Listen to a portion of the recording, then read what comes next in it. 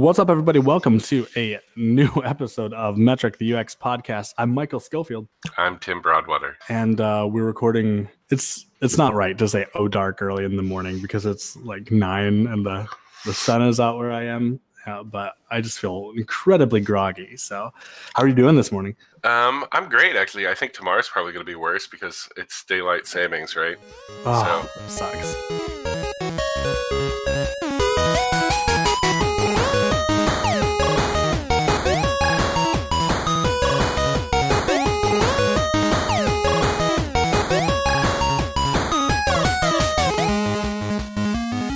Let's talk about something that really needs to get UX out of existence.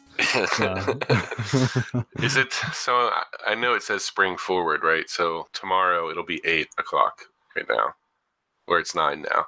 Oh. Is that correct? I think that's correct. See, I think that's the point right there. Like, people don't even understand why we're doing it anymore. And when you actually look at all the videos and the research of why they did it, it's like to save energy during World War I. You know, it's just like, why are we?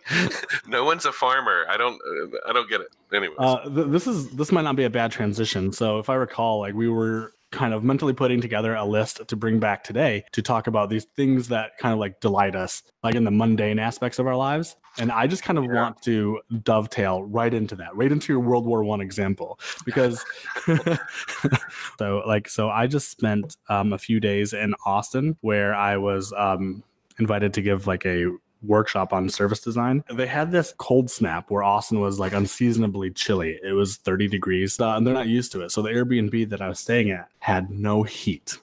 And so I spent like 3 days there, and they had space heaters in this Airbnb, but they didn't have like a central heat. And no one had been the negative part of like Airbnbs. I just stayed in one, and it's like all the details that you take for granted and amenities in a hotel you can sometimes not get in an Airbnb.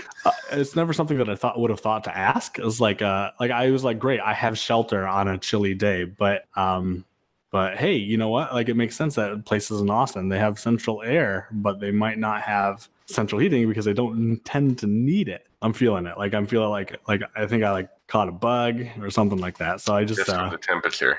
Well, I meant like sleeping for like 3 hours, 3 days and like inside, but it was brisk and just I'm so unacclimated to any kind of hardship that it was the worst. The most important question being, it's like when you were in Austin, Texas, did you go to a Torchy's Tacos? No, not this time, but I have been to one. Okay. It's wonderful. We took this Uber after the conference, and I'm feeling barbecue, and we picked whatever number 1 or number 2 was off of Yelp. So we get this Uber, and he's like, where are you going? It's like, we're going to get some barbecue. We're going to this place called like Terry Black's. It's number 2 on Yelp. It looks pretty good. And he's like, nah. It's like that. It's like the best barbecue isn't on Yelp. And we're like, oh, it's like I want to take you to Black's, and we're like, well, that's where we're going. And he's like, no, not Terry Black's barbecue. I'm gonna take you there. Like, but no lie, we arrived to this smokehouse that as soon as we walk in, he's like, all right, it's like, you're gonna order a fatty on a bun and a sausage link or a sausage ring. And so we did, or I did, and it was the best experience of that entire weekend. I think that's actually perfect from what we were talking about last week. Like, we were talking about something that's minimal UI, minimal cognitive load, ease of use. I honestly think Uber and Lyft, and I mean, you can say what they want about each company. They're the same company, essentially, like when you boil it down. Right. That experience is phenomenal. That, basically you're tapping into the towny knowledge, right, of people when you go to a place you're not familiar with, and you're like, oh, we're going to check out this Yelp review. And they're like, have you thought about this local place no one's ever heard of? And then I would say like 90% of the time you have a positive experience. I don't know the people who have bad experiences with Uber or Lyft. I've never had one. I've always had really good ones, but I talk to the driver and I ask them questions, and so maybe that's a part of it. No, I think so. And sometimes you end up with one who has, like super positive ratings or whatever, but they are just not a chatter. If they match up positive ratings with positive ratings, because you're rated too as a driver or as a rider. I would assume they do. Yeah, because I would assume that you would want that. And I've never been on the other side like a driver.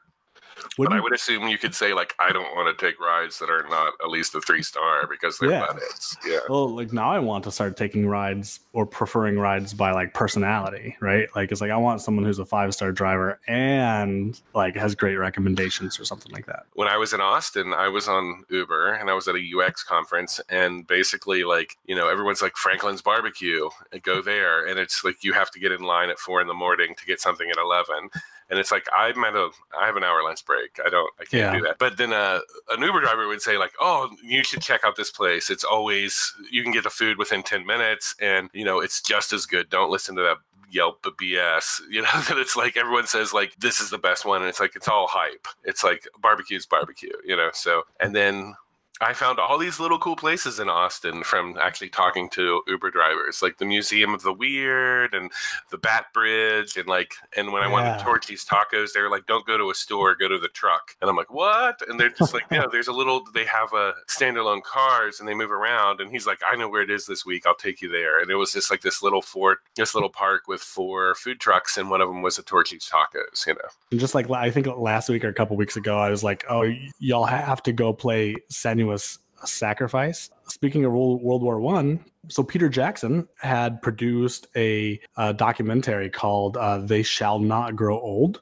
a nonprofit, I think, museum. They approached him years ago with all of this archived footage of the Great War. And we've all seen this. They're moving at kind of like hyperspeed as they walk down the street. It's obviously silent because it's the 19-teens. They have sepia. They have scratches all over the film. It's their turn of the century film experience. And they approached him with all this footage and said, like, I think you can have all this footage for free. And so what he ended up doing was investing a lot of his team's time and technology over months and years in trying to clean up that footage. They slowed it down. They hired voice actors to lip sync. They hired lip readers and voice actors to lip sync over, these silent conversations that are captured on film. And then they colorized it. And this is a documentary, you're saying? It is. The first 20 minutes is narrative over this old footage.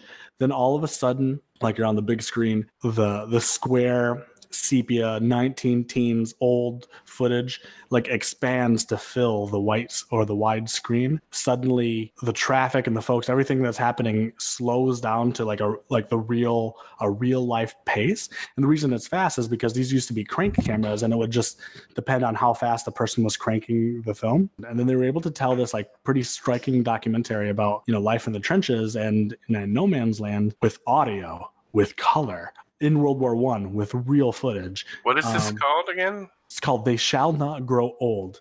I would have never expected to encounter, for lack of a better word, something I didn't expect, right? This kind of like what Peter Jackson did with this footage was mesmerizing, and it raised the bar of documentary, especially in terms of using this old like public domain footage. And he was able to present it in a way that appeals to like modern audience. That's actually really on point or in line with what you were saying about Senua's Sacrifice. When you were saying that in Senua's Sacrifice, there's no HUD or user interface or tutorial, but you're kind of finding out that I think I'm remembering this correctly, that her dead tribes people or elders are voices in her head or schizophrenia. Right. You don't know.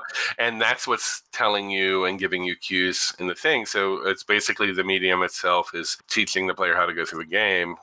Using a documentary with having a documentary with a video of the time, but then repurposed in a format to actually say, relay the content is ingenious. I mean, why try to obfuscate it or take it away? Like, I feel this happens a lot, and I see this a lot. And anytime I've tried to do certifications online recently or courses online, or I think the first thing is like, okay, we're going to try to figure out a way to do blah, blah, blah exercise. The first thing that people do is like, let's make an app. Okay, here's our app screen and here's our app window. And it's just like, A, it's kind of, you're already jumping to a solution, but B, like, it's like, I think it's indicative of that kind of, let's get a framework, let's get like, maybe not an API, or let's get like something to start us in our place. And it's like, maybe think about the problem more and think about what the best way is to not just onboard the user, but kind of move it. And I think people respond to those experiences, right? Like, I think when people see it in a game or a documentary, like you say, they're just like, this is a whole new level. This is more meaningful, and it makes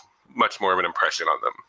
You make a great point about the assumptions that you make when you're like, oh, all right, we're going to solve this with an app without asking, the real question as to, whether this is best solved by an app. So in like both experiences have these kind of like documentaries, kind of like behind the scenes interviews and stuff. And what was true for both of them was that they approached the original material and the original problem and let that dictate what the solution was, and did due diligence during like a deep discovery phase without any idea of what the solution might be. This is exactly the same with the Ouija board. I don't know if not the Milton Bradley, like voodoo kind of black arts. What? The Ouija board as it's used in aircraft carriers. Have you ever heard of like the Ouija board or? No, sorry. Like, yeah, because I'm thinking, so like this ice cold Airbnb I stayed at was basically the kind of Airbnb that I, as you're gonna get possessed. No, as a corporatized like ex goth or whatever. This is precisely the Airbnb that I would have had, and he had decorated it with Ouija boards. Oh my god! Are you safe? Are you okay? Weird serendipity. I don't know. Like, have you been seeing things? Has people been coming to you and telling you things? I was like, I don't know. It's like, what's gonna happen? We're gonna publish Metric episode 70. It's a one-sided conversation because Tim was never there. No, so. Hey, I'm the type of person that I don't want to get metaphysical or life or whatever in there, but it's just like I don't fucks with Ouija boards. I'll just say that. But the term Ouija board is a term that they use in aircraft carriers in the Navy to simulate the deck of the aircraft, so where to park planes. It's called an Ouija board. And so what it is traditionally, I mean, the more and more I work in defense and for the military and the government doing UX, which is what I do at my current job now. Which is fascinating. The more and more I'm flabbergasted about like, oh my God, is this what we do? Because when I see the solutions for like their apps and like how they coordinate fire and communicate missions and things like this, it's just like, I'm appalled, really. But anyways, they have like a table that has a physical, and this is on Wikipedia, I'm not giving anything secret here away. It's surprising actually how much of everything about the user experience and the apps of the defense and the army are literally out on Wikipedia.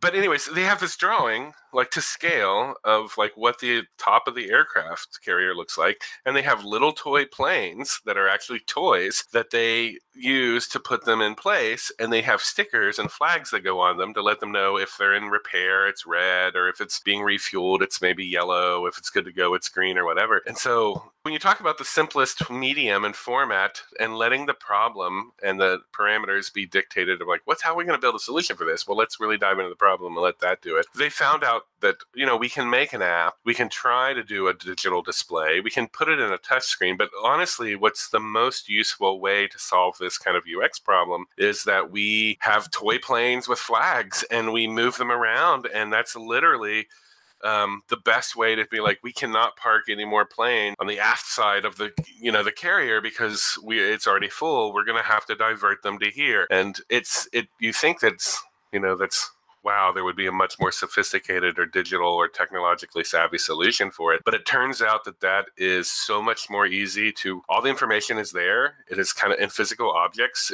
You can look at it and you can get like hundreds of data points from it. And it's easy to manipulate and move. And under attack, when electricity is the first thing to go out, bam, we still have this board that shows our status, right? And so it's kind of like the best solution for the scenario. And, it's the best that has minimal onboarding for a new person. It's like, hey, these are our planes. If they have these flags, they're these colors. That's where they mean.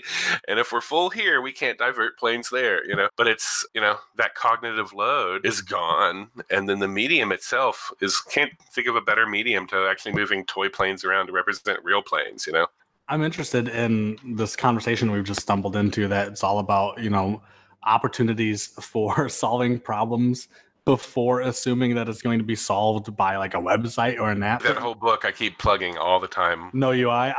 No UI.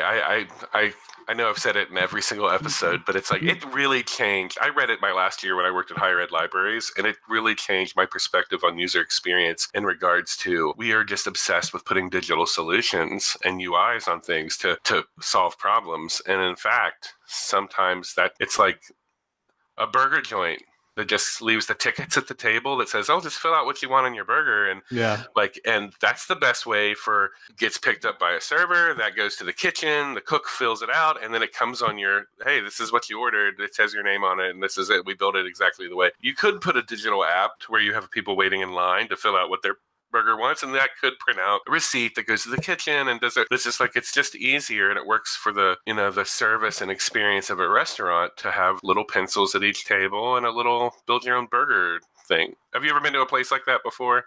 Oh yeah.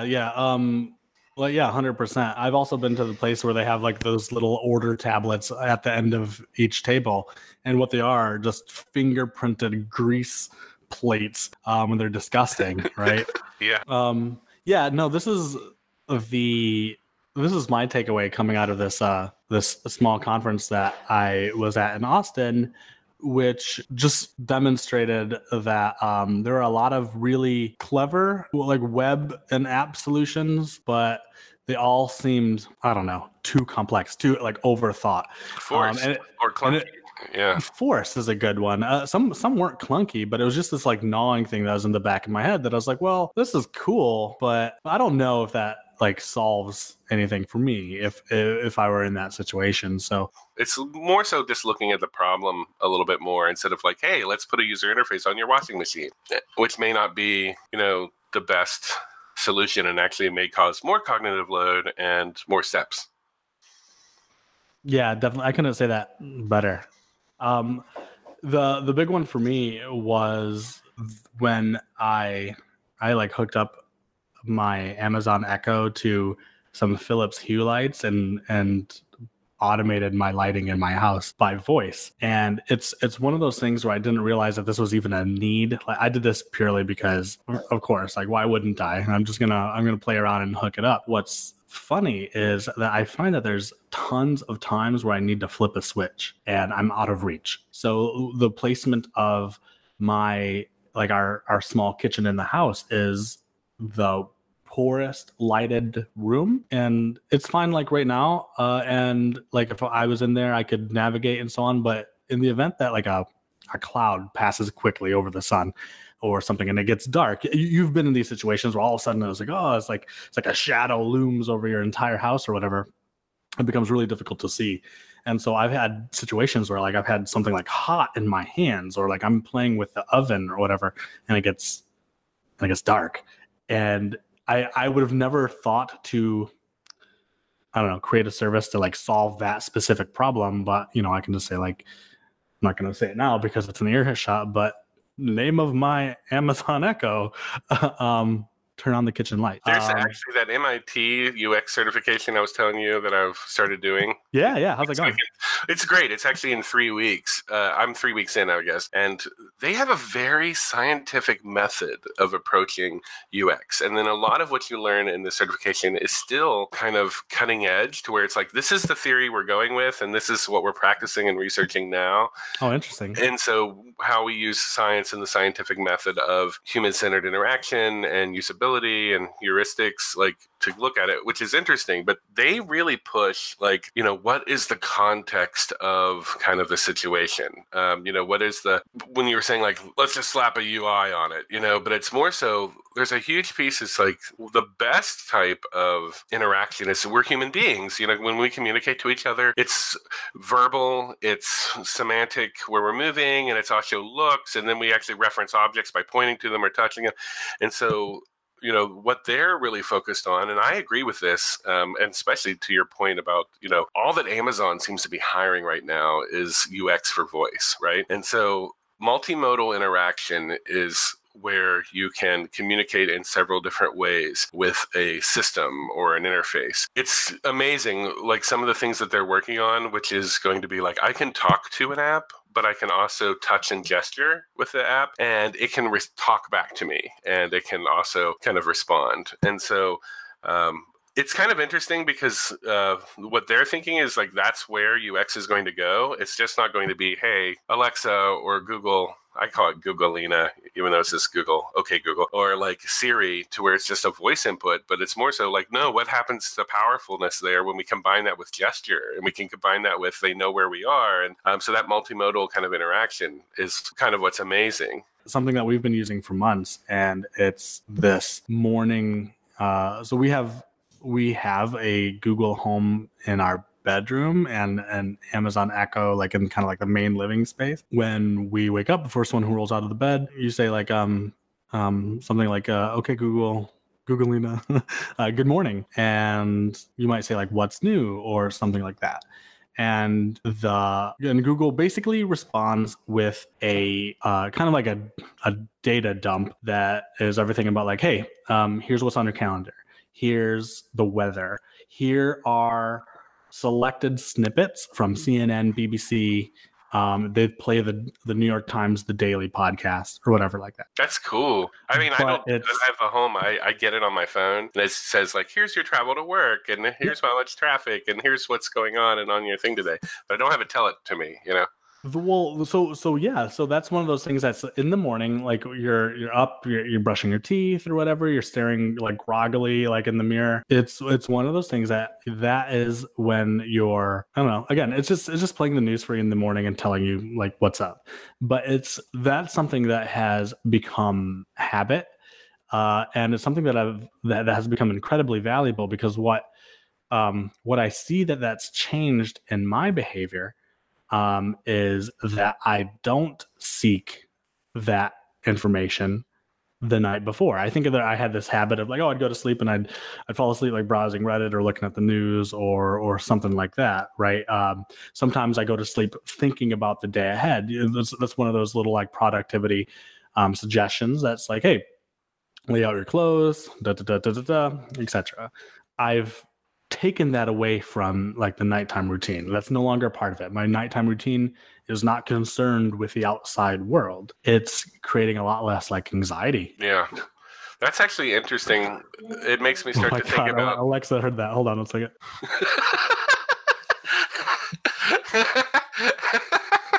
I'm sorry. It's just like that's like the bane of voice interaction. It's like she who will not be named.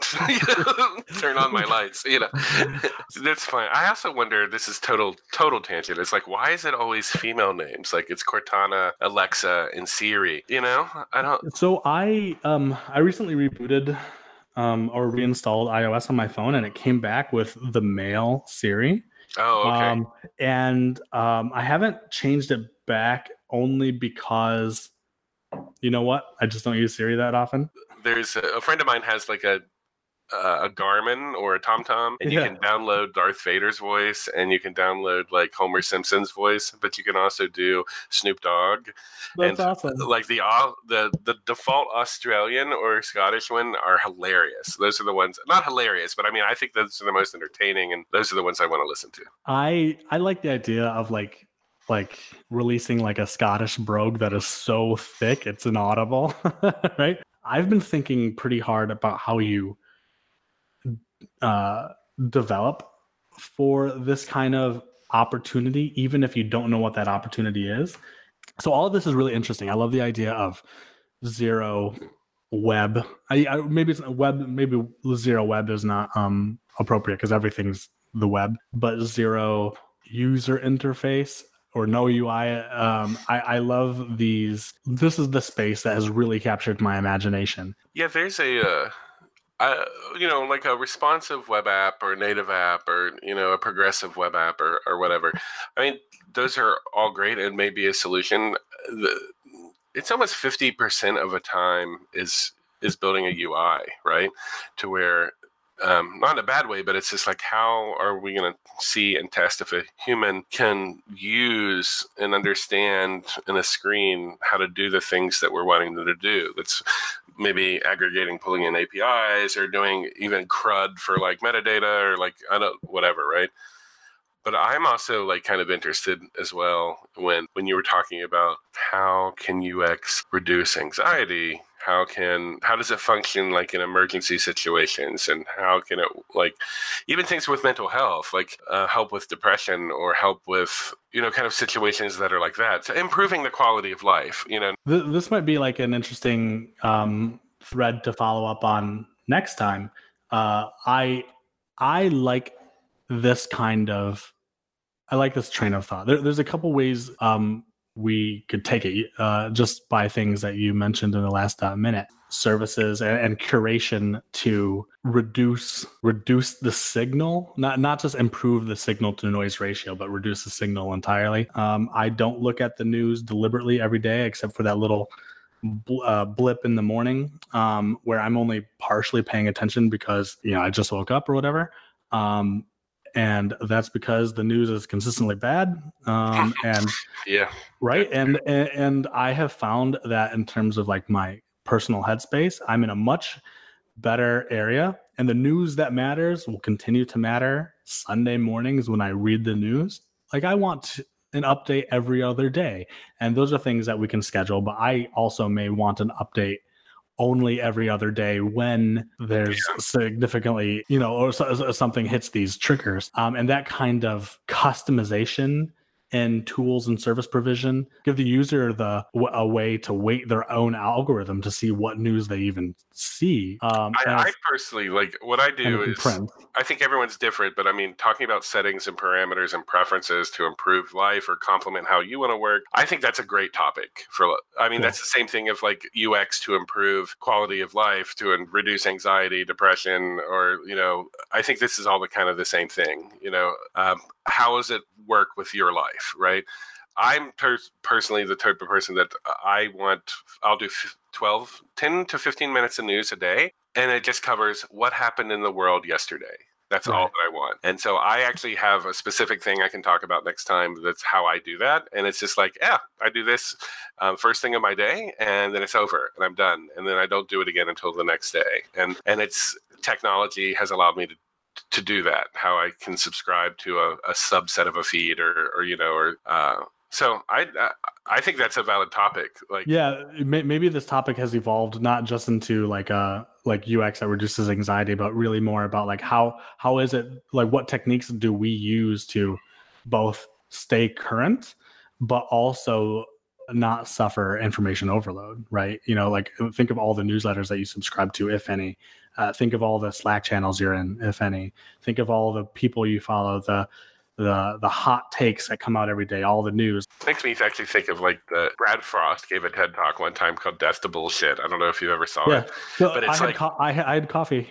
I was standing. I did not have coffee with Brad Frost last week. I stood in the coffee line behind Brad Frost last week. Okay, yeah, he's a cool guy. I've met him a couple of times in person because he's from Pittsburgh. He's super humble. That's what he did a keynote for this conference. Yeah, and he actually had he also did the creative exhaust one, which I'm a big fan too. Where it's like, hey, document your process because other people may want to use it.